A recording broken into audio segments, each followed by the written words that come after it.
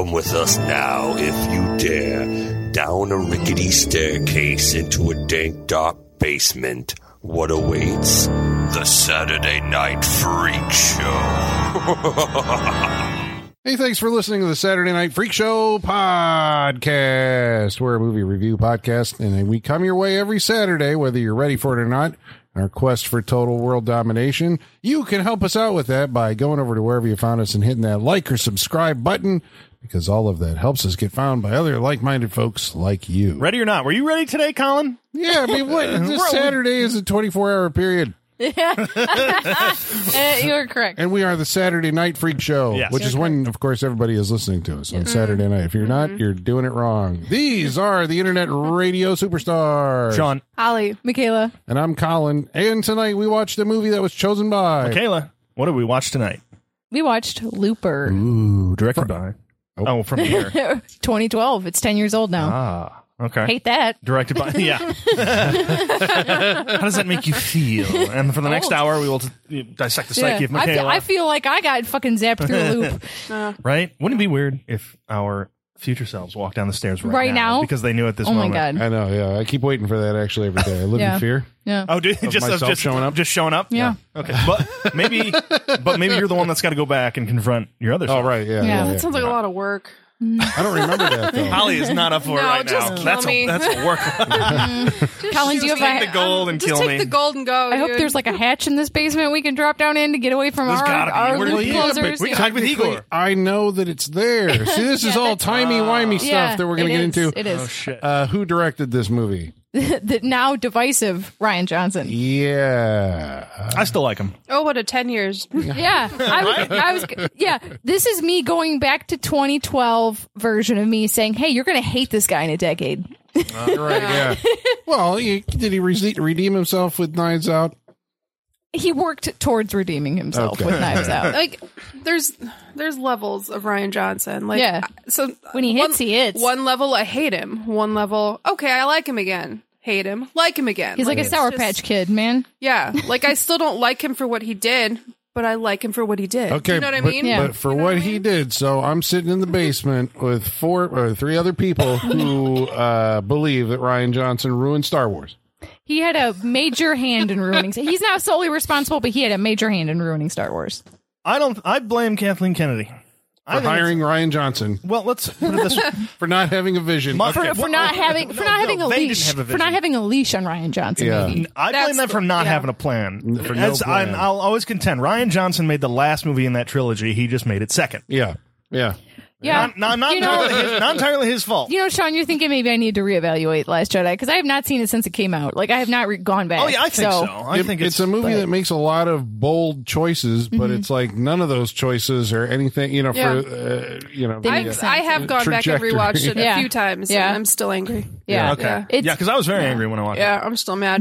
it. Well, in previous episode, Brick, he also did. Yes, So, Brick. You know? That was his first Yeah. movie? Yes. Okay, so he explodes on the scene with this little indie movie. If you haven't seen Brick, Good. I like yeah, I think, It's very well, two of us were here. I was not on the episode, but I would recommend it. Right. I There you think go. I think we did recommend. Well, at least a lot. It I mean, feels I like did. the majority of it was recommended. Brick. You should go back. So, Brick is basically, if you don't know what it is, it's like a private detective movie, like a noir private detective movie, but it takes place in high school. Yes. Where the detective character is a student, Yes. and all this other stuff. So it's pretty cool. Then he follows that up. It is noir. It is neo. Yeah, and Joseph Gordon-Levitt is in it. Yes. Right. Yeah.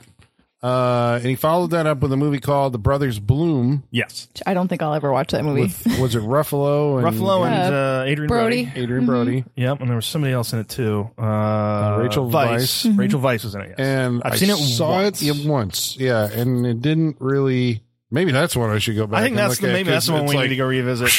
Yeah, because I only saw it once. I was like, no, I don't think so. I don't like Right. it. And then from there, is it to Looper? Well, Yes. he did a lot of TV as well. Breaking Bad. Breaking Bad, Terriers. He did. But in Some of the capacity best of like episodes a of Breaking writer? No. 'Cause I guess- I don't think he wrote on that. Not on those. This was his, I'm going to say the dangerous words. This was his passion project that he had been working on since 2002, he claims. Okay. Yeah, this is the one that always is in the drawer, and then you add stuff to it. It as was you're going a on. Blacklist script for a long time. it kind of felt, when I was watching it tonight, there were elements like even, when you're trying to, I guess, like, when you're writing something like this and you're trying to piece together like how to get to your end, and then you're like, I can't solve this problem, and then you put it in a drawer. Yep. And then 10 years later, you're like, wait, what if the guy just knows what the current guy is experiencing, and that would lead you, and then you're like, bam, and then you go back and you do a rewrite where you add that in. Right, because you got to make sure that rule follows all the way through the rest of the movie. And I love that. Yeah, even I love writing it. time travel is a whole I don't loop. think I could do it. I don't think I could write time travel, at least not in a way that would work. No, this movie required patience. Yeah. Yes. For sure. And attention to detail. Yeah. Yeah, you're saying in the writing, not in the viewing, but in the writing. Right. I'm sorry. Yeah, okay. Yes, in the writing. Okay, so it's a time travel movie, Looper. 2044, I believe, is the year we come Yes. in on. Which means Joe was born in 2019. So if you had if you had a baby in 2019 named Joe, watch out. That kid is going to grow up to be a looper. A looper or the Rainmaker, or it's going to grow up to be something. So is this like, okay, I mean, it's cool that they made this, because this is like a bold choice as far as casting your two main leads who are the same guy at two different points in time. And then Joseph Gordon-Levitt is the one who is like, okay, I will actually try to do an impression of the other guy. Right. Yeah. The other guy being Bruce Willis. Bruce Willis. Yeah. Right. And I think it would have been too extreme if you're like, Bruce, we need you to play Joseph Gordon-Levitt. That's what I was okay. The easier way is to do it the opposite way. Here's my thing with this movie. It like, not only is it a time travel movie, it's a time capsule movie, because if this movie were made now, it would be $300 million budget. Bruce Willis would be de-aged to younger Bruce Willis. Yeah. And it would be 3 hours long. I saw that movie. It was called The Gemini Man. Yep, exactly. And so, like, the fact that they used prosthetics on Joseph Gordon-Levitt to make him look like Bruce Willis and just had him study his mannerisms, it seems so antiquated to how we would approach this movie now. When you're saying that, I'm like, you're absolutely right. It does, because now That's what's so charming about we'd be it. de-aging everybody. This is this is lo-fi sci-fi, and and they do it really well. Yeah. Especially the world building that they come up with, because it is 2044, but it's like we slapped solar panels on all our shit. Yeah. Just to keep it going, but didn't upgrade anything else. All the vehicles look kind of current now, just beat to shit. Like we've just been using the same things over and over again.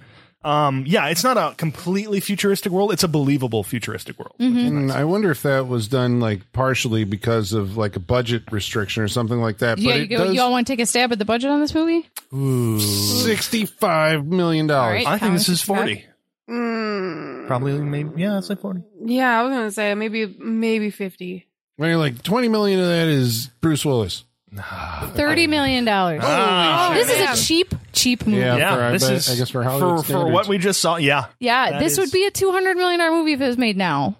Like, Yeah, if well. it doesn't, we don't get movies in this budget range It doesn't anymore. feel cheap. No. no. They used every penny. It's all on screen. But I guess that's in scaling down the future world styling, it's like they do kind of stick within that very nicely. I mean, like the production design all does tie together. It's kind of gives you a world where it feels like Law and Order has basically collapsed. So we're never told what happened as far as like how the economy works or anything. Right. But you're right. It's like we're still driving around. I mean, it's budget friendly because you can just get junker cars off the. But at the same time, it's like, well, we'll put some tubes on them and all that. And like, I don't know what's fueling these things, but clearly they have harnessed solar power or something they in order figured it out. to figure it out. There's no. You just put a tube from the gas tank to the exhaust pipe, and it looks like it's recycling. It's beautiful. It looks like it's recycling. Ingenuity in this movie. I love it. Yeah. But there's a lot of like, it's like slum, like production design where everybody seems like poverty seems very high. Yes. You have, there's like no discernible law and order aside from the mob. The mob is the law and order. Yes. Because at some points I was seeing helicopters going by or drones, with lights on them, searchlights. And I'm like, what do they control the and it's like, oh, that is it. Yeah. The police force. They say Abe runs the city. They said he got bored just doing the Looper stuff. So he just took over the city as a hobby is what they say. So, Right. like, By the way, he this is controls it all. Kansas. And I, Yeah. I like how he says, in any other city that would be impressive. Yeah, But exactly. This is Kansas. Yeah. So he took over, probably, we'll say Kansas City. Yeah. That's Missouri. That's Missouri. I was, It's on the border. Lawrence, Say Lawrence, Wichita. Kansas. I don't know. sure. So get us into this movie, I guess. How are we introduced to the world of Looper? Through a lot of voiceover. We get some voiceover. We get a cold open, kind of, don't we? Before our title sequence. Yeah, we get Joseph Gordon-Levitt in the field waiting for his loop to come through, and then the little pocket watch, and then shoots his loop. What we get, well, I mean, with that is the cold open. It's a great way to open this movie because it gives you a lot right off the bat. I mean, we get, I think the first shot is a full look at Joseph Gordon-Levitt's face, prosthetics and all, which is kind of a great way if you're like, You got to acclimate people. right, like get it in there right away. First shot, and this is what he's going to look like. Get used to it. Wait, how do you guys feel about the prosthetics? Okay, I'm not gonna lie. When I first saw this, like, I wasn't sure what I was looking at so because I was like, "Why does he look weird?" And I couldn't really figure it out because I was like, "That's Joseph Gordon-Levitt, but he looks weird," and it just didn't. It didn't register with me like the entire time I watched it the first time. the first time I watched this with my partner, we were both like under the influence, and he paused. He was like, "Stop! This, what's wrong with his face?" Yeah. And then he Googled it because he was like, he needed to be like, "No, that's Honey, I not took the what wrong this drugs." man looks Yeah. like." Yeah, he thought he was having a bad trip, and I was like, "No, Very it's the jarring. movie." It's the movie, we promise.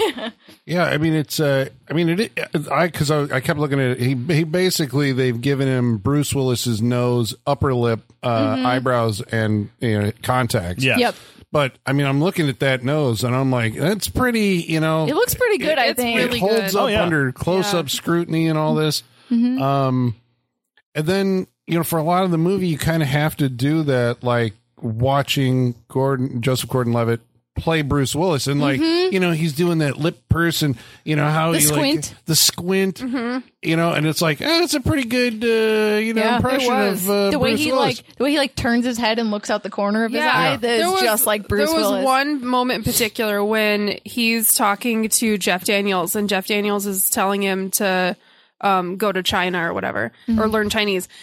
And he just kind of like smiles. He's like, "Okay," and I was like, "Oh, my yeah. god, that Yeah. was Bruce Yeah. Willis! Like Yeah. it was spot on." It's great. But I guess that's the upside to the antithesis of the $200 or $200 million version of this is it actually gives an actor like a chance to act. Right. Like when Nicolas Cage had to play John Travolta, Yes. or vice versa, Yeah. Face Off, or something like that, where you have to take the other personality, and it's like, well, this is going to be for an actor. You're under scrutiny because the other guy's like in the movie with you. Looking at you. Right. You have to do your impression of them to their face in a conversation. Yeah.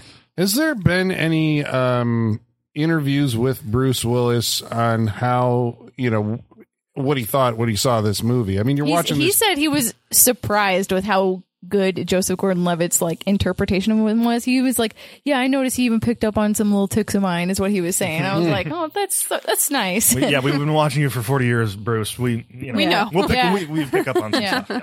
I suppose we have to talk about That's the other hard part of this. Sorry. Yeah. But like we're watching, you're trying to impersonate a guy that the public has been seeing for Yeah. 40 years. Yeah. Right. Like that's a hard Yeah. undertaking, I would think. or it gives you a lot of material to draw Also from, I that. suppose, to Yeah. do Very a true. mimicry of. But the elephant in the room, of course, is like, where did Bruce Willis go? You remember when Bruce Willis used to be like a big box office draw, and then he appeared in these like independent movies, and then he was in movies like Looper, and I remember he was in a movie called Death Wish, and then Was this the last time he tried?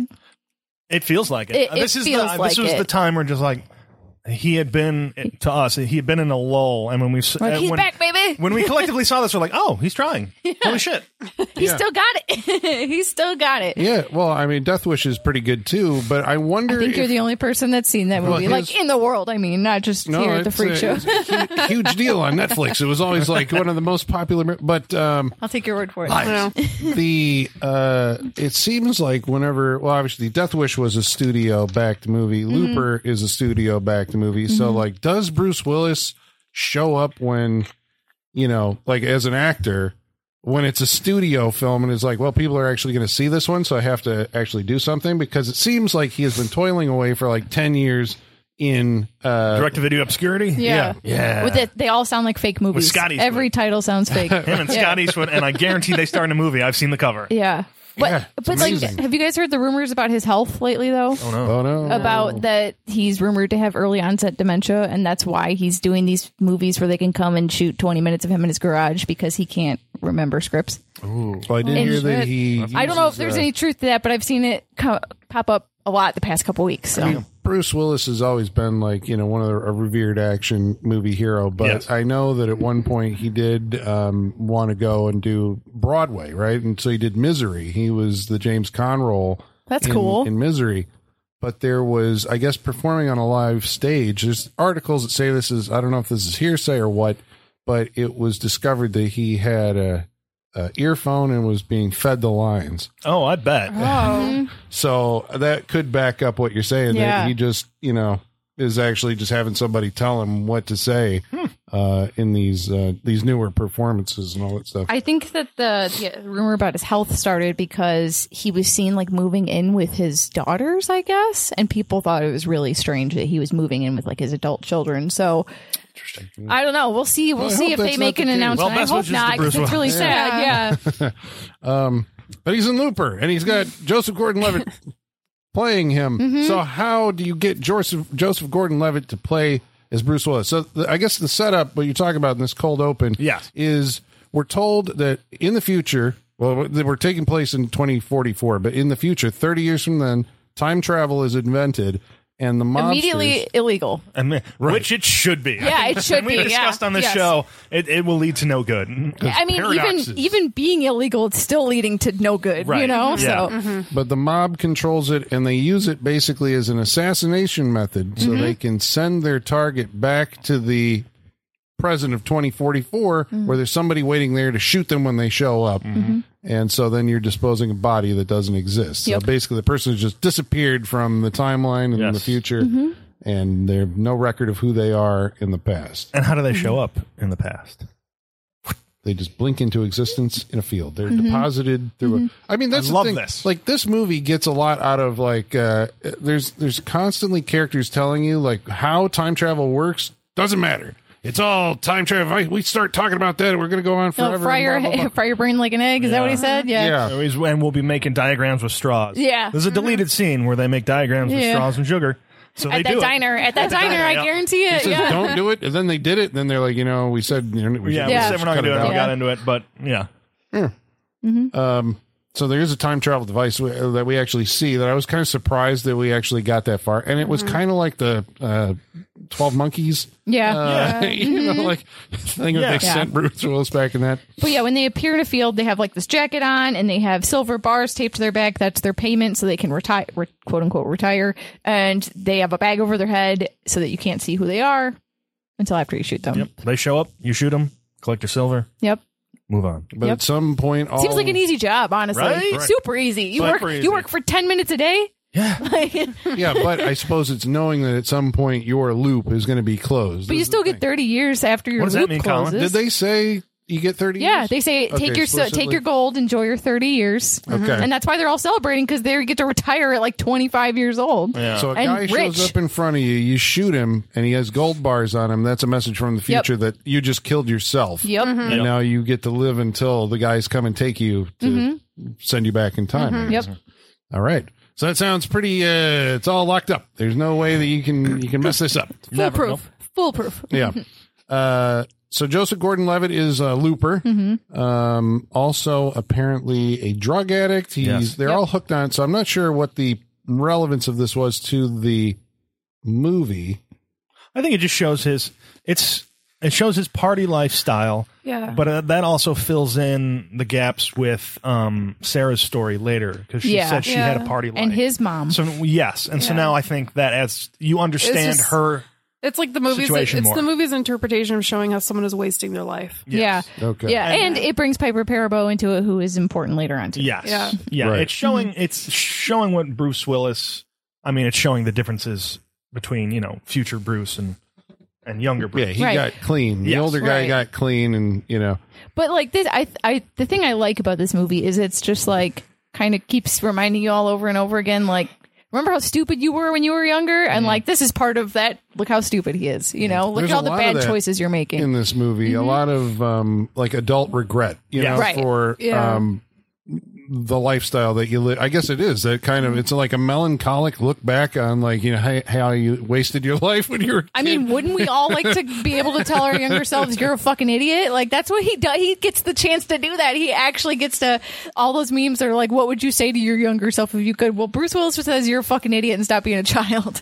Yeah. Shut your child mouth. Yeah.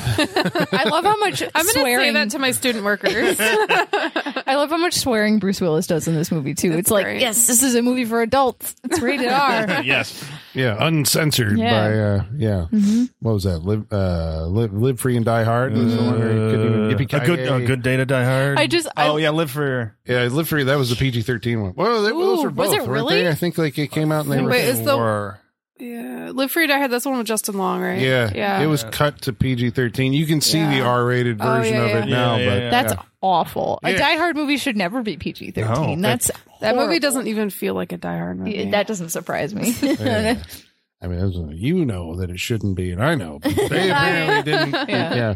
Hire us to Get a another one. bigger audience if it's PG-13. Everybody. yes, because so many 12-year-olds want to go see what the fourth Die Hard movie. Right. Yeah. Like, A lot of 12-year-olds are wanting to go see Bruce Willis. Yeah, movies, to tell you the exactly.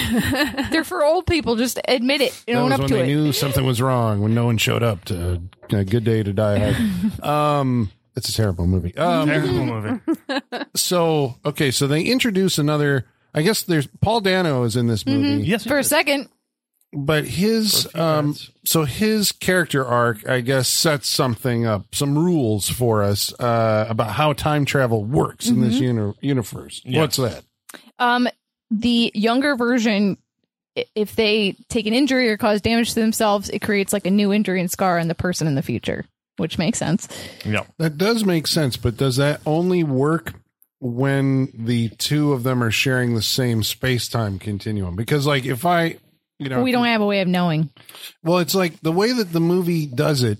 It's kind of cool. It's one of the most memorable scenes, I think, in this It's so movie. good. It's terrifying.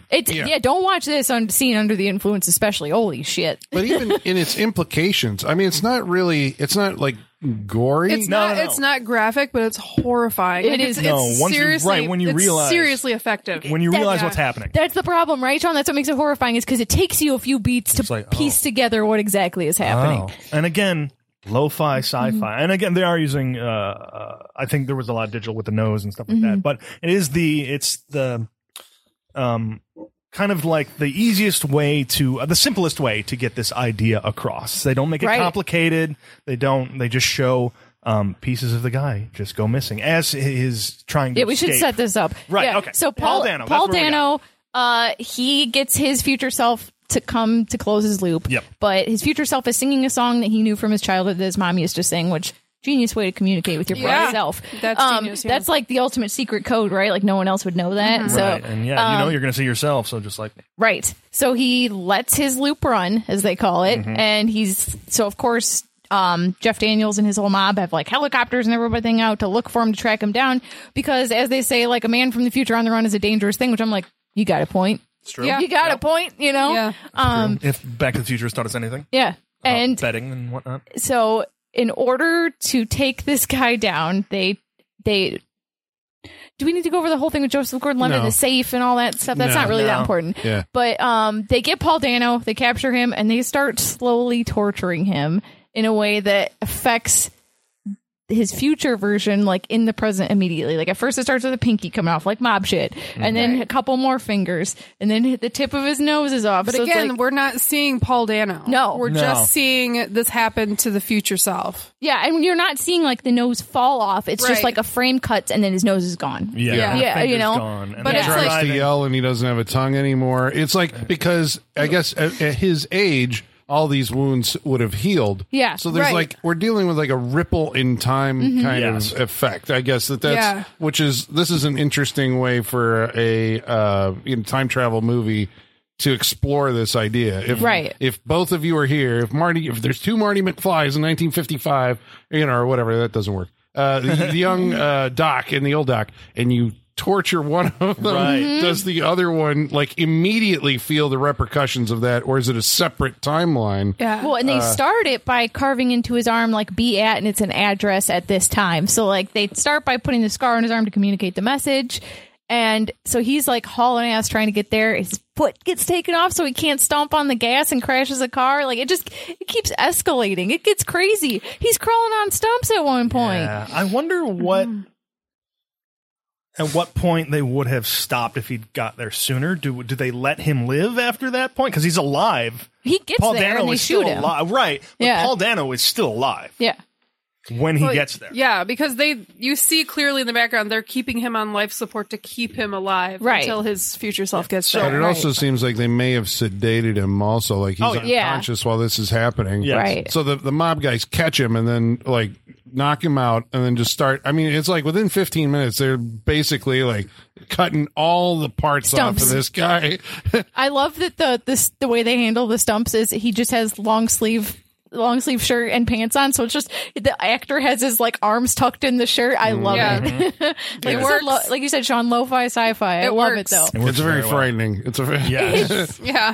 Horrifying. So we've also then added that, okay, this is the stakes of if you violate the situation of, Right. you know, so we know that's where Joseph Gordon-Levitt is going to end up, right? Eventually he's going to find himself, and himself turns out to be Bruce Willis, who shows up, but Bruce Willis isn't tied up.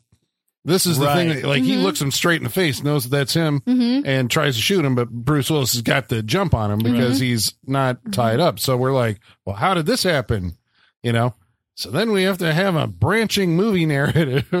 It's weird because it's like a Rashomon, but is it a Rashomon because it's the same character? What's It's a two Rashomon? perspectives of the same. Rashomon's like a movie device where an event happens and you go backwards to each person's perspective of that same event. It's But like Kurosawa. And it Yeah. works so well in this movie because it's like we're time traveling in the movie. Yeah. is it a Rashomon if it's the same character?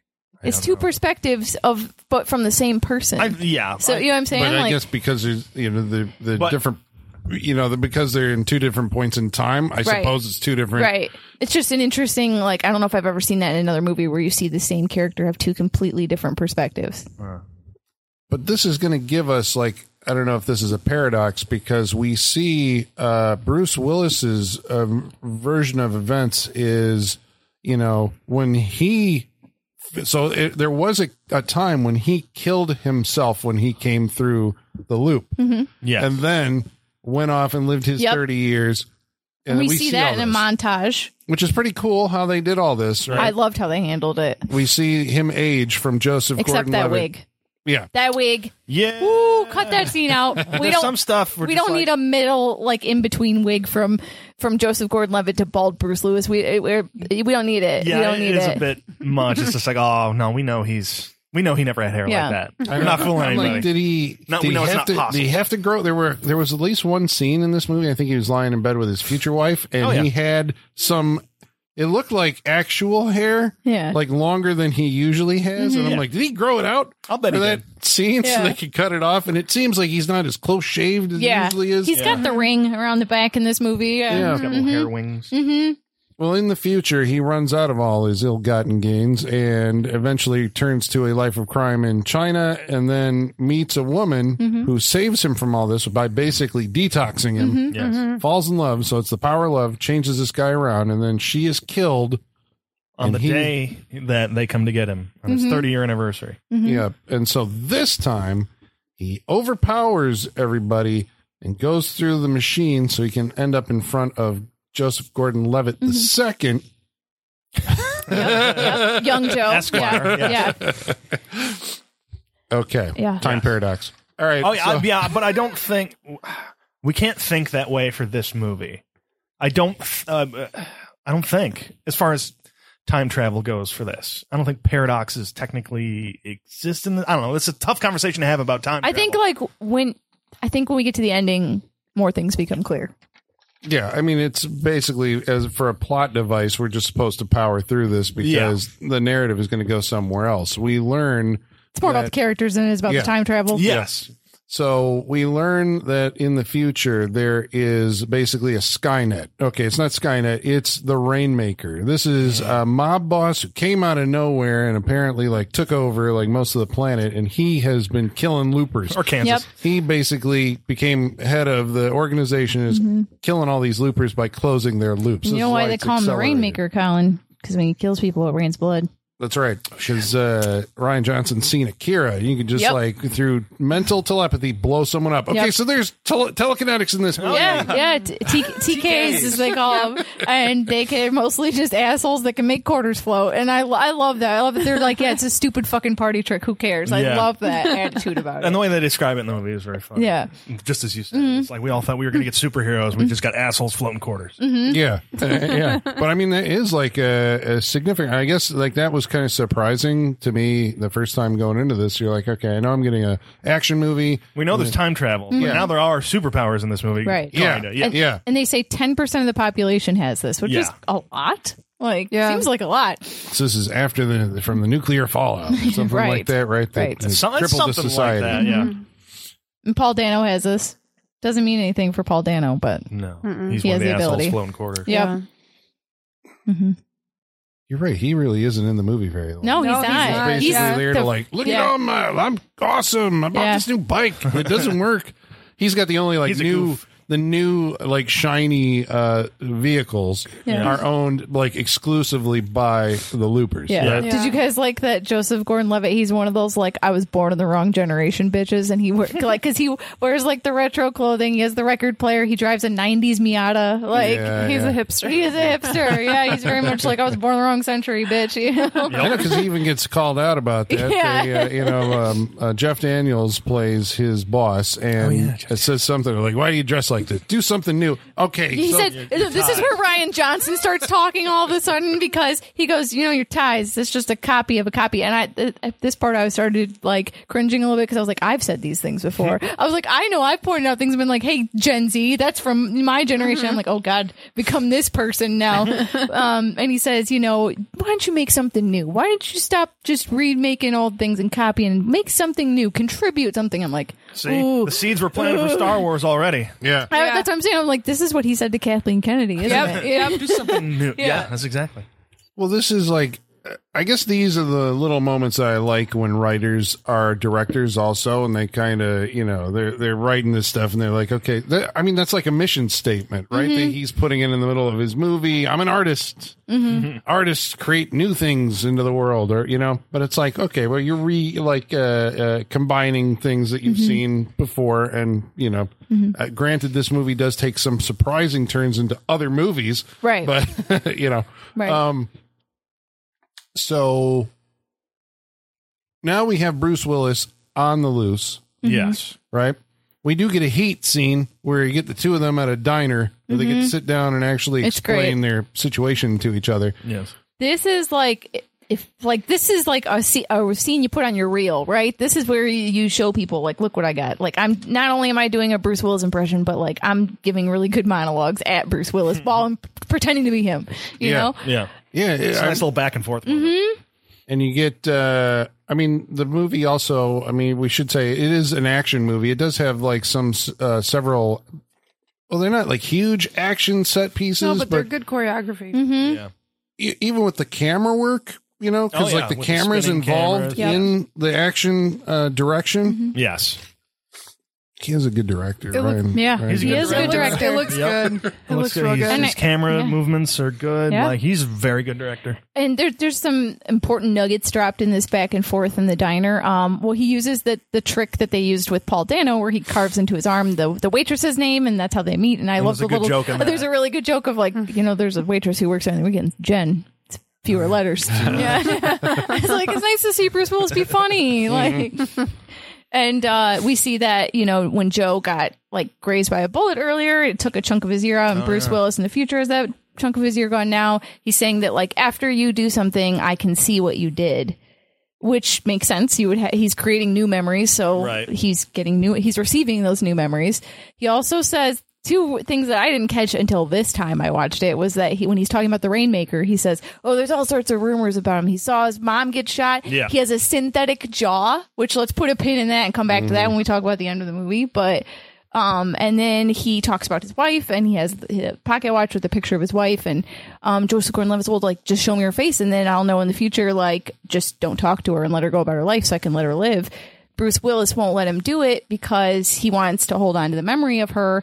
And if Joseph Gordon-Levitt sees her face, all the memories will disappear from Bruce Willis, which is really sad. It's really sad. Really fucking sad. That's like an interesting. So I mean, this is kind of trying to work out like this time travel idea that he's come up with, right? And like, how would this actually work? As far as if I can cut your finger off and that disappears, does that work for memories also? But what if like you're living an alternate timeline from what you remember? Like, how does that work? And he says that, Bruce Willis is like, it's something like it's a cloud, where I can remember, because you're wondering, like, what happens after, I think he says something to the effect of when they're in the diner, he's like, Joseph Gordon-Levitt can like pull out his gun and shoot him. And he's like, I know what you feel like after you do it. So he remembers a possibility of like him getting killed, killing himself in the diner. But that doesn't actually like solidify or whatever. So we should emphasize too, like, Joseph Gordon-Levitt's like not a likable character in this movie. He's an asshole. He's like, you had your chance, old man. This is my life. He's really, really selfish, which is weird to be selfish to your future self. He really separates himself from Bruce Willis. Like, he does not see them as the same person. Right. Yeah. Are you saying he's not sympathetic, but are we supposed to sympathize with Bruce Willis then? Or does the movie I think so. The movie keeps maybe flipping? It does. It keeps flipping it because it's nice because these characters aren't binary. They have multitudes and gray areas, and I think that's really cool. You don't always get that in movies. It's either a hero or a villain. Sometimes you get an anti-hero if you're lucky, But everybody in this movie makes some valid points at some point. Everyone has gray areas. He does eventually flip over to one side. For me, anyway, Bruce Willis does. Yeah. But that's, again, after you've already kind of established him as a sympathy. He just wants to survive, right? He's like, he lost his wife. That seems unjust. So he's going to get the justice by going back and, But he also thinks, according to what Joseph Gordon-Levitt says later to Sarah, he also may think that if he kills the Rainmaker back in Kansas, that he will just end up back with his wife, that he'll disappear, right? And then he'll be back. Won't have to die, right? And that's his motivation, she won't die. Right? And she won't die. They'll be back together. That's his major motivation for this. Yeah. Even though theoretically they won't ever meet because future will be changed so much by the Rainmaker not being there, but paradox. Okay, so no, because the Rainmaker only affects his death. The Rainmaker, like, he could still be a looper, still go to China and all that stuff. The Rainmaker only affects his death. Yeah, because the whole thing is the Rainmaker is closing all the loops. Yeah, exactly. That's the whole thing. So Joseph Gordon-Levitt is still a looper. Yeah. It's just the Rainmaker will never have existed to close the loop. Right. Right. I suppose if that's the only thing that he does, because I guess the gangs already existed. He took them over. So, so the gangs are still there and all that. Right. So the movie is basically, not basically, but a portion of it is the kind of man on the run plot, Bruce Willis living in a sewer. Forgot about that. Yeah. I was like, oh, he went back there. Like, I thought it was just for that one scene, and then he went back. Yeah, and he leaves the map behind, which is a major fuck up. Yeah, because he's got a map, and on the map is, so Bruce Willis has come from the future with the idea of, I know one of three. He's got a key piece of evidence that would lead him to the birth of the Rainmaker. And so he thinks he's a child that's living currently in 2044. And if he can find him, he's going to kill him. And there's three potentials. And so Bruce Willis becomes the Terminator of children. Yeah. Of children. How did you're goddamn right I'm going to kill that boy, not become a meme. Like that. When he said that, I was like, damn, they put that. I don't feel like you'd see that in a movie now. Like, he's straight up being like, yeah, I'm going to murder kids. Murder this child. Yeah, he is going to murder these kids so he can get his wife back. That is like his, like, and so you're going like, okay, well, is he a sympathetic character or not? So the movie does kind of play with, like, I mean, he straight up murders the first kid. We don't see this on camera, but he feels bad about it. His reaction. He does. He cries after he does it. He's very remorseful. If he feels bad about it, then that's fine. Yeah, he's remorseful. So that's fine. As long as you're remorseful, you'll be all right.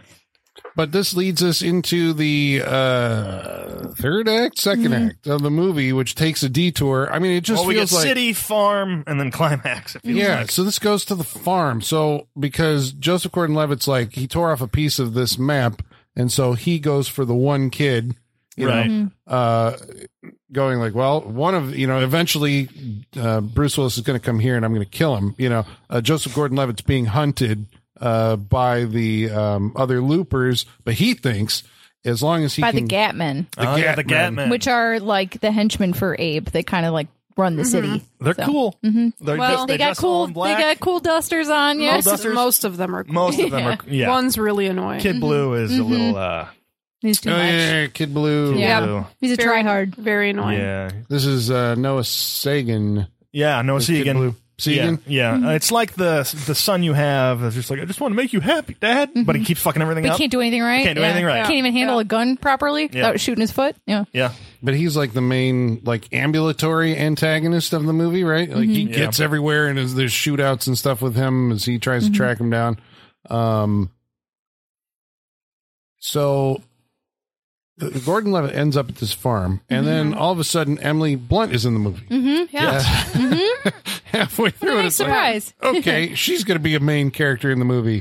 I guess this is interesting, like on a structural level, like how it's like Joseph Gordon-Levitt's movie. Then it's like now he's got to share it with Bruce Willis, and we are going to have like a Bruce Willis movie in here, like alongside it, and then it's going to be.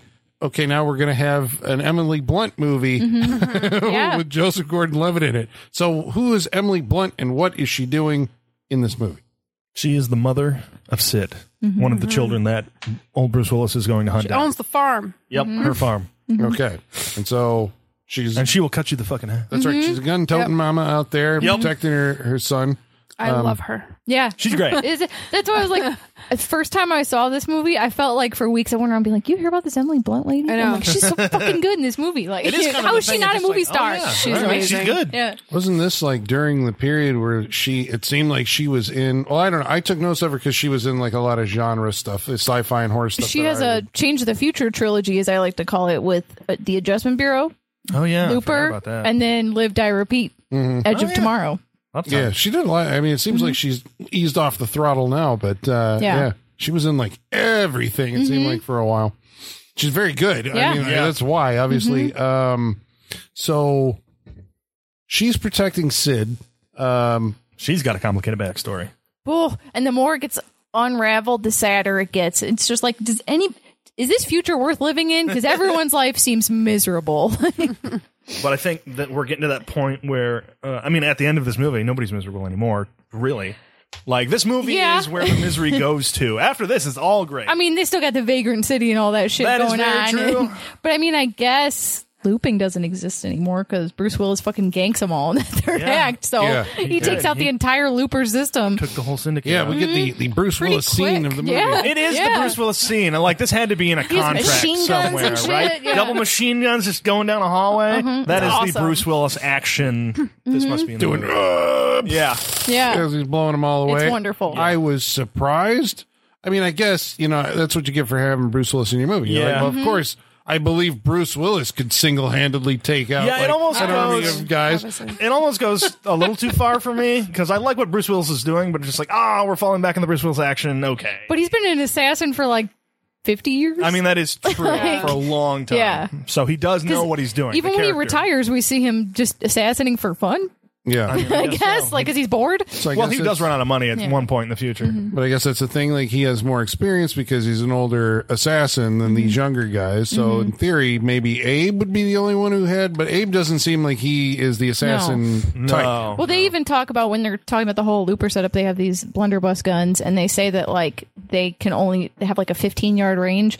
And, like, they were saying it's really powerful and you can hit anything within that range, but anything outside that range, good luck. So it's kind of implying you don't even have to be a good shot to be a looper. Right. You just have to be, Just be at close. just be close and you'll hit them. So I kind of think, like, that's the thought, is that between, like, Kid Blue and, like, the blunderbuss, like, nobody's actually good with guns. So They just give him a gun, they sit there and blast away a guy who has their arms tied in front of him. Yeah.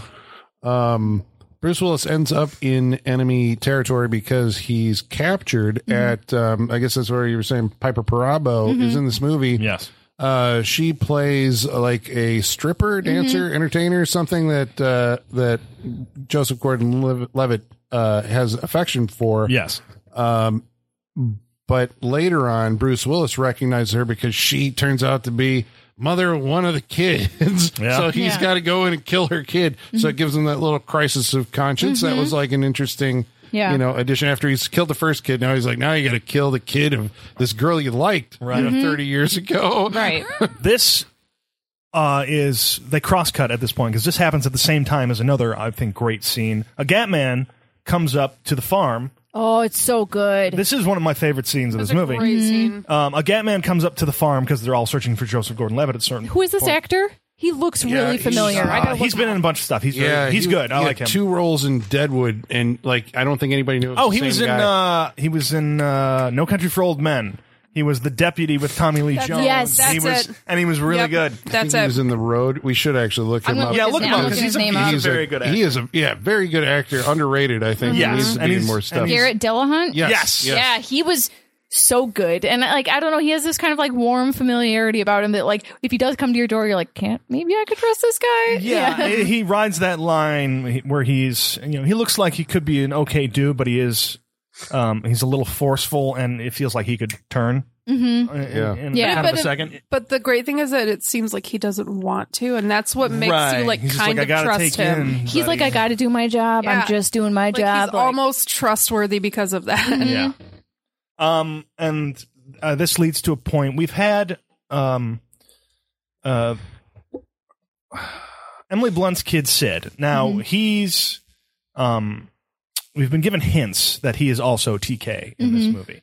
He At gets the very least, he's emotionally unstable. at the very least, because he gets into Kids got big feelings. big feelings. He gets into a fight with his mom, which starts out pretty humorous and then turns very dark. Like sitting in a room in a house, and all of a sudden there's a gust of evil wind that blows you back because the kid is because he's freaking out, and she goes in the other room and hides in a gun safe. Yeah. And Being so you- afraid of your own kid, you have to hide in a safe. First seeing this, you're like, oh, well, what the hell?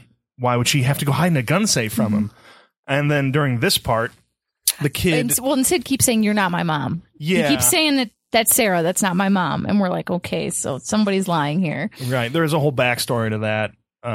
Her talking about her party life and how she gave up her kid for a few years. One of my favorite monologues in this movie. Right, yeah. After her and Joseph Gordon-Levitt like hook up, she's like, they're having pillow talk. She's TK floating around the Zippo, and she's talking like I call it the ridiculous party dress monologue because that's the part that always sticks out to me. She talks about how she got pregnant with him at 22 and kind of dumped him off on her sister and just continued to live this party life that we had previously seen. And then she got the call that something went wrong, and she came back to the house, and he was sitting on the porch, and I was in my ridiculous party dress with all my ridiculous shit, and we still don't get the full story at this moment. Right, of how the sister died. Yeah, where she had to come back. And so she came back and decided to stay on the farm and actually raise him at that moment. And Because he actually did kill the sister. He did. Yes. And it's an accident, I guess. we find out at like the very end of the movie, that- Yeah. Yeah. But I guess what I was like thinking is, it's like, okay, if he's the rainmaker, then he remembers his mom getting shot, so it's like, okay, we know that mom was killed like early on. He remembers like his memories from when he was a baby because he's also precocious and very intelligent. Well, he also says like,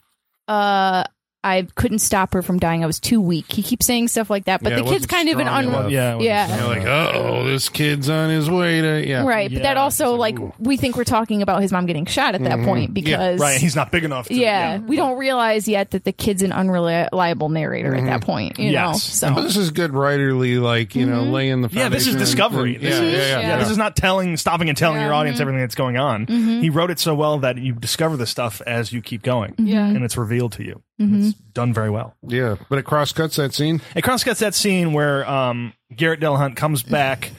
This is the night after Joseph Gordon-Levitt and her got together. He comes downstairs and the Gatman's got a gun on her. He's like, all right. And this is the part where he's like, all right, I got to take you in. I don't want to and everything.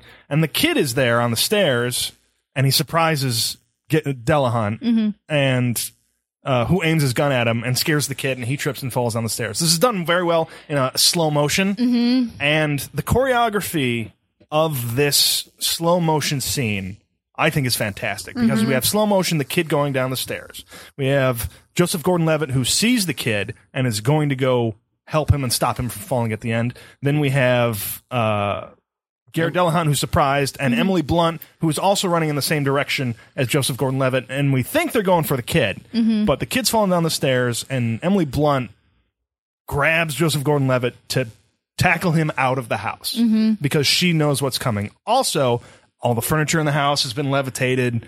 Sound drops out entirely. Sound drops out at a certain point, or there's that high-pitched beeping, the whistling, the ringing of it.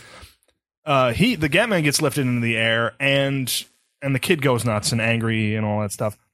And there's a pullback shot when everything does go silent of the guy being held in the air and blood just coming out of his body, front and back, like he's like being, a cloud. Yeah, the Rainmaker making it rain blood, right? And it's like there's certain shots in this movie I feel like they could be paintings that I would have on my wall. This is one of them, and then everything explodes like an EMP of force comes out of this house, and and then there's just wreckage everywhere. They do a nice walk through the house where you see like the blood on the window where a lot of blood. You hear Emily Blunt go, "Oh my God," because she found the remains of the guy, whatever's left of him, and they don't show you that. No, you just see the outside of the window that's blood dripping out of it. Yeah, movies today have like gone in for that and shown you more of that because it doesn't. It does. We do get those scenes of leave blood. something to the imagination, you don't right? need to. Like even when Kid Blue gets killed later on, like we're like, oh, is he dead? He is in frame, blood from the head. Like he's dead, but we don't like linger on it and show you full force. Right. When I saw this movie in theaters, when they pull back and you kind of see the blood starting to come out of his chest, the whole audience gasped. Right? Everybody was like, "Oh!" You hear everybody in the theater go, "Oh!" Because you're waiting because it's there's no sound to indicate what's happening. Right, but it's also in the corner of the frame on this, so you like don't obviously get it, the image right when you see it, but then it starts happening and you're like, oh. Well, he pulled back from that, the Akira moment of someone just going, all over the hallway or whatever. He just shows you the beginning of it. But I think the reason that audiences respond that way, again, the good director, good editing, he's led you up to, through all the other stuff that you're seeing. It's like you realize that like this guy's at the center of some kind of, intense supernatural vortex or whatever. Like he vibrated him to pieces. Yeah. That's what it feels like. And this movie has told us over and over again that TK people can't do anything like this. They just assholes that float quarters, So like this is like, okay, he's like the next level of X-Men, Yeah. Yeah. So now it's a supervillain origin story, possibly. Brightburn. But then, I thought about that too while we were watching it. But then the movie then becomes like a moral question of would you shoot Baby Hitler, the movie? Right. Yeah. Or is there another option, which is to take that kid and love that kid to death and show him, a more positive outlook. This is also a great point that separates old Bruce and young Bruce. This is where they split off, really, right? Yeah, as far as when we talk about morality and whatnot, like when young Bruce, Joseph Gordon-Levitt, learns that the kid is TK to a high extreme, probably how his Emily Blunt's sister died, like Joseph Gordon-Levitt puts that together, and he thinks the kid is nothing but trouble, and he has it in his mind that he's going to kill him too. And then he goes to search for him in the fields, and when he finds him, it's a poor Before kid. we get to that, I loved the part where she's like, "Oh, the bookshelf fell, and he got scared, but he can learn to control it and think of the good he can do." And I just love. And she was like, "If I raise him good, he'll grow up to be good." And I just love that Joseph Gordon-Levitt goes, "He doesn't." Yeah, the matter of fact of like, no, we know that isn't going to work. That is so blunt and at least he is thoroughly convinced that is not going to work. Yeah. Right. Well, yeah. Look what he just saw. Like, right. Well, yeah, exactly. He's got a guy going like, "I'm from the future. You don't want to go to France." Yeah. You know what's coming, but we're saying it's a malleable future, basically. That can be adjusted. So what could actually happen if this kid turns out okay? But how's that going to happen when the Terminator shows up? So He looks like the Terminator coming down the road at the car at them, carrying that gun. Oh, yeah. I was like, this is badass. I'm into it. yeah, so he's Bruce Willis is totally he becomes the antagonist of this part of the movie Because he will kill Because you're children. goddamn right he's going to kill that boy. Yeah. Joseph Gordon-Levitt won't. Like we Yeah. learn in that moment when we find the kid in the field covered in blood, and we learn he won't kill That's the kid. That's the point in the movie that they switch. Yeah. Yes. At the beginning, That is at the beginning, we're rooting for Bruce Willis, and we think that JGL's an asshole. That's the moment that we switch, and we've got a new antagonist, protagonist. Yeah. It's good writing. It is It's good good writing. writing. Yeah. We've been leading to this point. And then one of the best scenes, maybe in movie history, in my opinion. really. Like, I get chills every time I watch it. Every time. Sometimes I'll go on YouTube and just watch this Yeah, scene. and just watch this scene. Oh, my When it God, gets what to a the end. great I love monologue. it.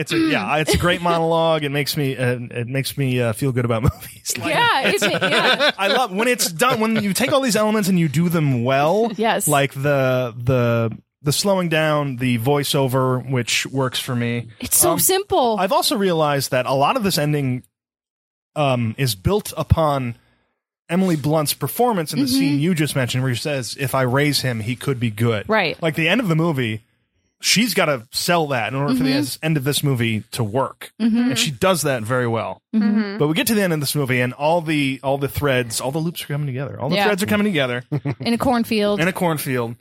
We've got Emily Blunt and the kid. They're running away. Bruce Willis is shooting them as they go through the field.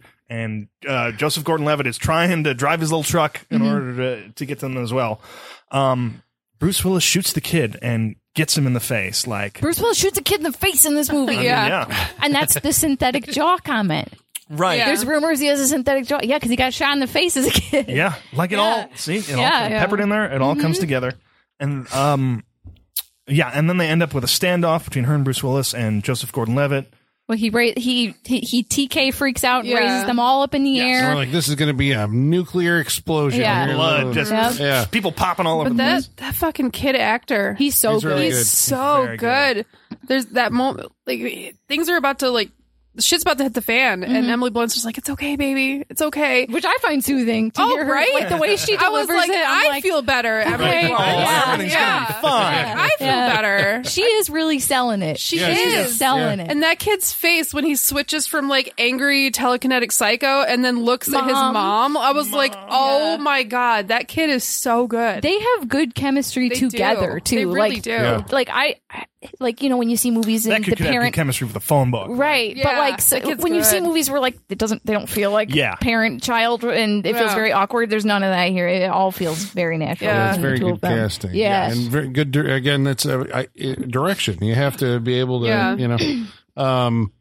But yeah, it ends up with Bruce Willis does take after We get that, the monologue. yeah.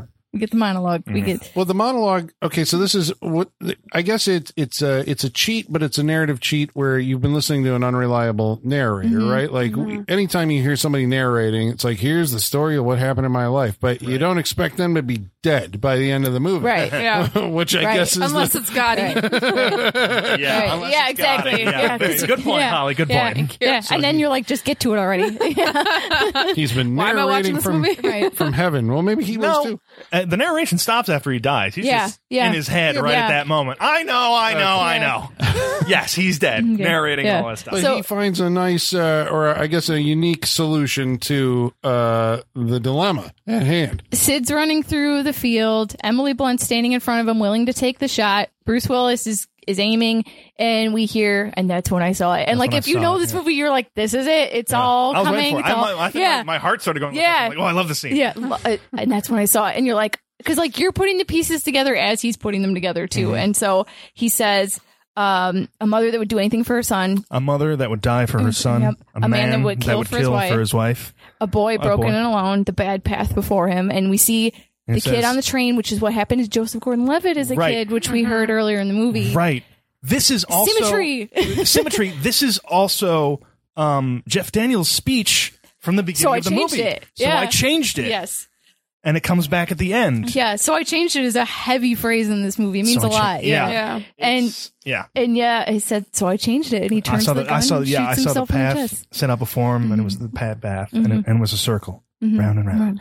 So, yeah, I so changed changed it. And then shoots himself in the chest. And then this part, okay, I didn't catch onto this until maybe the 5th or 6th time I watched this movie. Loves his hair. No, so after he shoots himself in the chest and falls down, we cut to Bruce Willis and he's standing there holding the gun, and then his face drops and he looks around. He doesn't know where he is in that split second before he disappears because he just lost 30 years worth of memories. And the first time I realized that, I was like, oh my God, that's so sad. And now if this Bruce Willis health thing is true, this is even sadder. This is compounding even more. This is a really sad movie, guys. Yes. It just gets more layered as the years go on. Because there is a second between when he shoots himself and when he disappears. And in that second, he has a full on, like, where am I right now? Damn. Yeah. Never thought of it that way. Yeah. Oh. Yeah, and then it's just a... Yeah. And I like that, I was saying about the hair thing, like Johnson had layered that in throughout the movie that, in the absence of a mother, he remembers the sensation of her running her fingers through his hair. Yeah, I didn't catch that line before because it barely comes out when he's talking to Piper Perabo at a certain point. Like she used to rub my hair. It's very quiet in that. Yeah. Emily Blunt does it when they're in bed together, and then at the end, it's like, but it's cool because the character doesn't know the significance of this, but we do as the audience because it's been built up, through the entire movie. Yeah. And then they go home. Yeah. Sid and Sarah go home. Lots of silver and gold. Yeah. Yeah. Yeah, and now that, like, loopers don't exist anymore, I guess, like, because, like, Piper Perabo says, like, oh, I can't take silver, it has strings, meaning, like, it's dirty money, right? But, like, if all... Somebody will literally find it. blood money. Yeah. But if loopers don't exist anymore because Bruce Willis killed them all, I guess there's no strings anymore, right? Well, only in Kansas, apparently. Yeah, true. Yeah. We don't know how big the looper syndicate is, so, Did you find it weird that the loopers in the future look like Amish? You mean the gangsters? Yeah, the gangsters. Yeah, the gang. the big hats and the dusters. Yeah, they do look, a little Amish. It goes back to what Jeff Daniels was saying. You're just copying a copy. It's like, that continues in the future. But I like, again, that they even, when they're trying to, like, you're starting at 2044 and trying to extrapolate this future world, like 30 years on, like, how would fashion change? Right. There you go. All right. Well, I guess that's Looper. We're going to go around the table and tell you whether or not we would recommend that you watch it. But before that, we're going to summon our mailman. His name is Igor. Bring us the mail. Masters, the mail. I've got the mail. So many letters. Our followers are rising. Why, thank you, Igor. Do you think he's ever been through a time loop? Did he come from the future? Ooh. He told us never to go to France. Yeah. I didn't know Igor was French. You learn something new every day. Yeah. Well, we want to let you know how you can participate in this interactive portion of our show by following along on Facebook. Facebook.com/Saturday Night Freak Show. Or Twitter. @Sat Freak Show. Or Instagram. Oh, sorry. Or by email. I was like, what? SaturdayNightFreakShow@yahoo.com. Or Instagram. That was Holly's I don't know where I'm at moment. It's like, Holly's going to disappear. Sorry. That'd be nice. That's what happens. The looper and bad cues. Instagram is Saturday Night Freak Show. About tonight's movie. Oh, first of all, we have a review from Red and Blue Bulldog, who says, oh my God, nice podcast, decent content. But going through your entire catalog, I find no episodes covering the following titles: Treasure of the Four Crowns, The Last Shark, a.k.a. Great White, Baby, Secret of the Lost Legend, Band of the Hand, Millennium.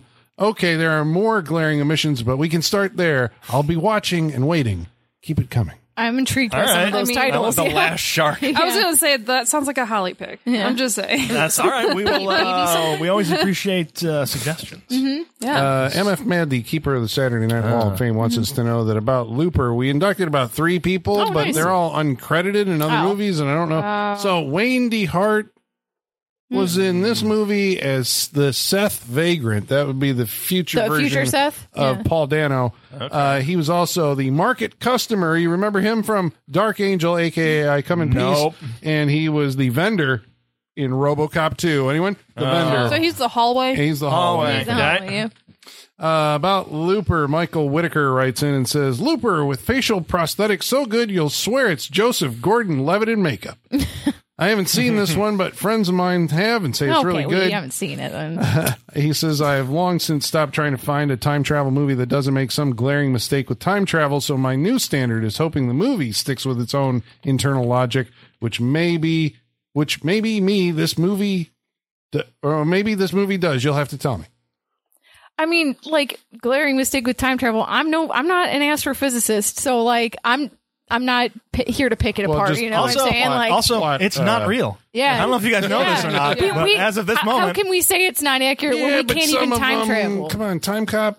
Oh, come on. Yeah, well, that's what I'm saying. On a plot level, I get what you're saying. Grant Parrish says, sometimes I prefer to keep my sci-fi compartmentalized from other sci-fi. It's a time travel movie. There's so many awesome time travel-y shenanigans in it.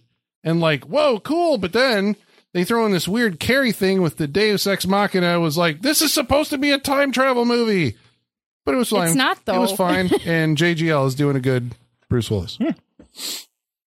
Travis Legler writes in and says, Looper sounds like Bruce Willis making future career choices and returning over and over to mediocre action movies. This one is kind of like The Sixth Sense in that when you first watch it, it's an interesting idea. However, unlike The Sixth Sense, the movie is not as much fun watching on a second viewing. I thoroughly disagree. I don't see the connection at all because this movie doesn't keep anything from you. Like The Sixth Sense has a major reveal. This movie is upfront about all of its goings on. I think they're just talking about the plot mechanics of it, about the reveal right, at the end. But that I think that is the only similarities there. But The Sixth Sense isn't as enjoyable on a second viewing because that big reveal changes the whole movie, right? And so, like, but there's nothing like that in this movie. This movie doesn't have a device like that. Yeah. So that's why I'm not understanding the comparison. Like you're just like, oh, you wanted a time travel movie, but you got a TK Mm-hmm. movie.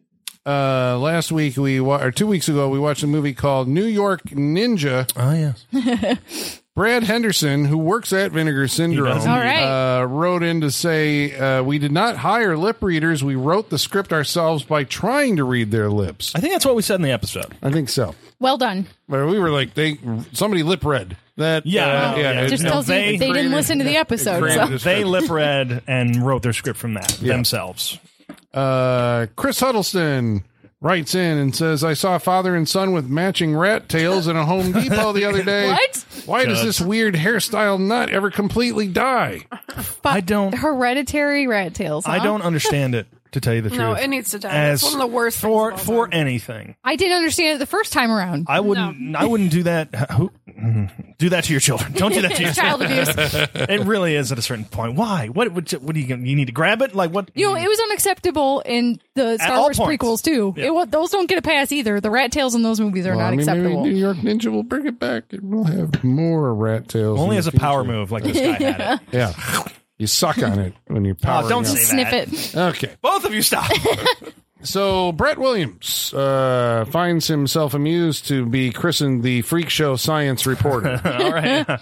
So now we're going to pause for a report from our science correspondent, Brett Williams.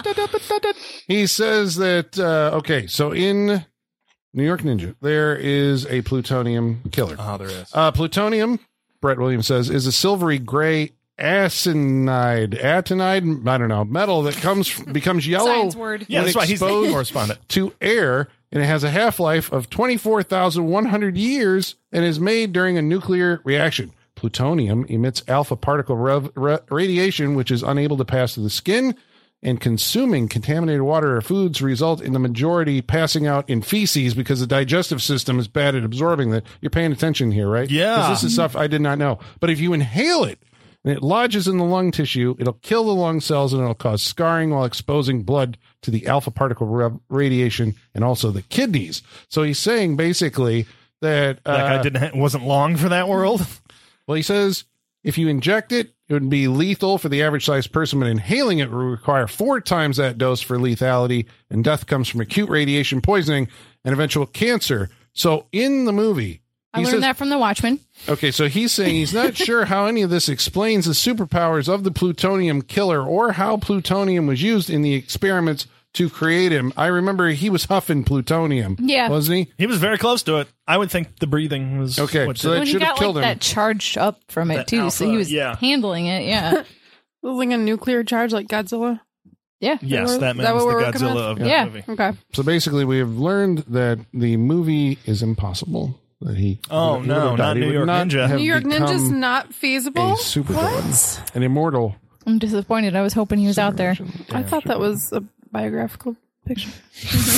All right. Well, we thank you all very much for writing in. Yes, thank Seriously, you. we do appreciate it. And now we're going to go around the table and tell you what we thought of tonight's movie. Colin, you can go first tonight. What did you think about Looper? I enjoy Looper more every time that I saw it. I saw it in the theater and was kind of, I don't know. I don't know if it was expectation based or whatever. Maybe I thought it was more of a time travel action movie. Maybe when it took its, detour into superhero territory in the second half. I mean, I'm saying superhero territory, Right. but I mean, Well, I there can see had that. been X-Men movies at that point. So you realize what the tropes are, and that was less interesting to me.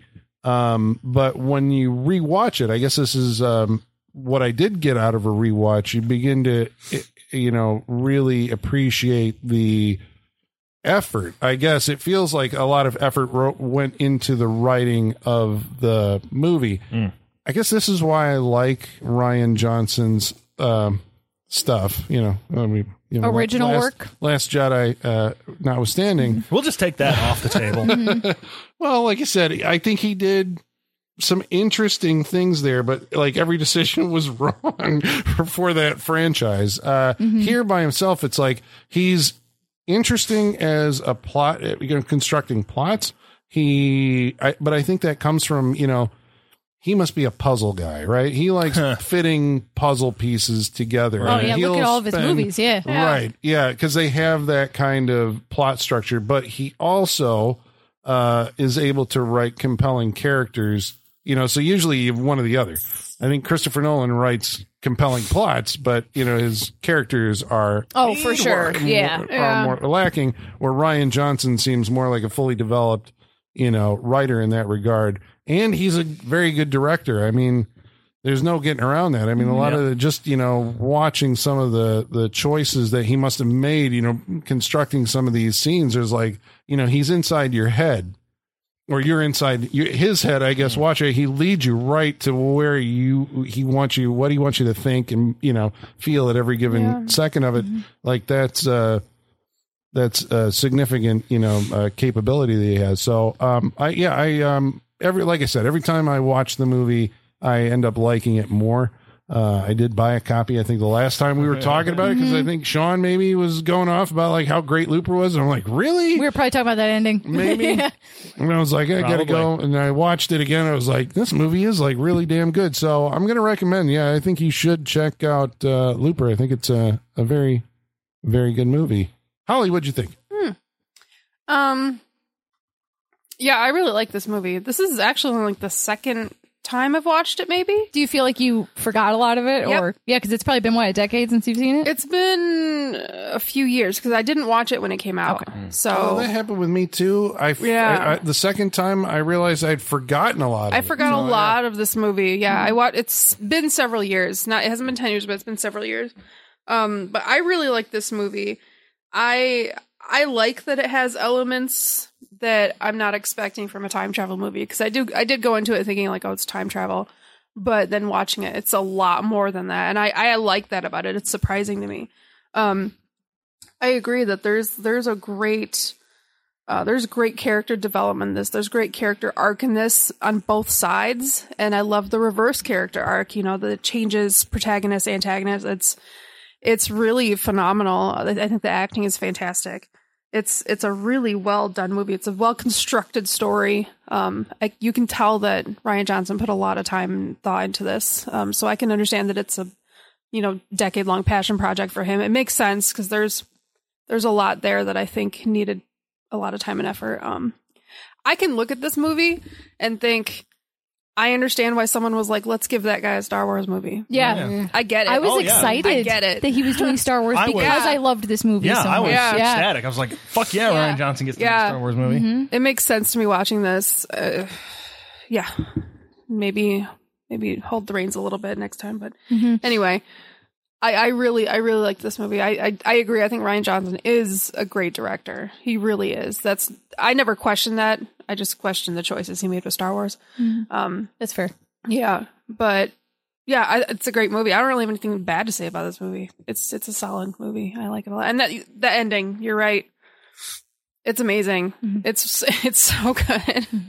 I mean, I'm dead fucking tired today, and I was never tired watching this movie. I was worried that you might fall asleep. No, on my drive here, I was like, I'm gonna fucking fall asleep watching this goddamn movie, and I never fell asleep. I'm very impressed. Good. It holds your attention the whole time. I know, I was too. No, I was very quiet when we were watching this because movie. It's so good. But I was like, is it quiet because they're all absorbed, or is it quiet because they're checked out or asleep? No, we're quiet because it's good. Yeah, I got nothing bad to say. Looper's great. Mm-hmm. Definitely watch Looper. Mm-hmm. I don't have anything bad to say. I have.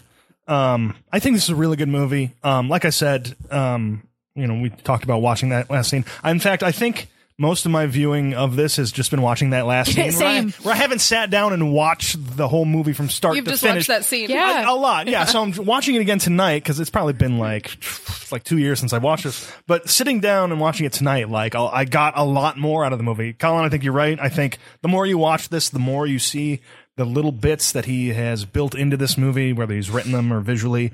I think Rian Johnson I think he's a fantastic director. I think he's a great writer. I'm starting not to blame him so much for the other properties that he's worked on, but we're starting the healing process tonight, I think so. aren't we? I mean, we just have to go back to this, Knives Out as well. The healing. Colin's just like never. Well, because I keep remember the fucking scene with the camels on. Yeah. I don't want to talk about it. God damn it! That fucking Casino Planet. I know. Sorry. Yeah, Canto Bite can bite my ass. That's Canto bite my ass. Yeah, Canto bite my ass. Aside from that. I think Rian Johnson's great. I've been a big fan of his since Brick. I remember being very excited when that movie was coming out. This movie, I think it's probably perfectly cast. Emily Blunt is she's the breakout from this for me, I believe. And I think for a lot of people, this was a big role for her. The kid, I think, is amazing. Mm-hmm. He's doing a hell of a job in here. It does get down to Kid X-Men movie a little bit at the end, which I don't particularly like, but Rian Johnson made me like Kid X-Men at the end of this movie. Because it's like a light spice on the movie. It is. Bruce Willis, I think, is doing, giving his all on this. It's still not quite a great performance for me. I think he's trying, but I also don't think at this point he has the ability to go beyond what he did in this movie. I still like it. I'm gonna say I was thinking this earlier. I don't know why I didn't say it, but we were talking about Bruce Willis or JGL acting like Bruce Willis instead of the other way around, because JGL's a better actor.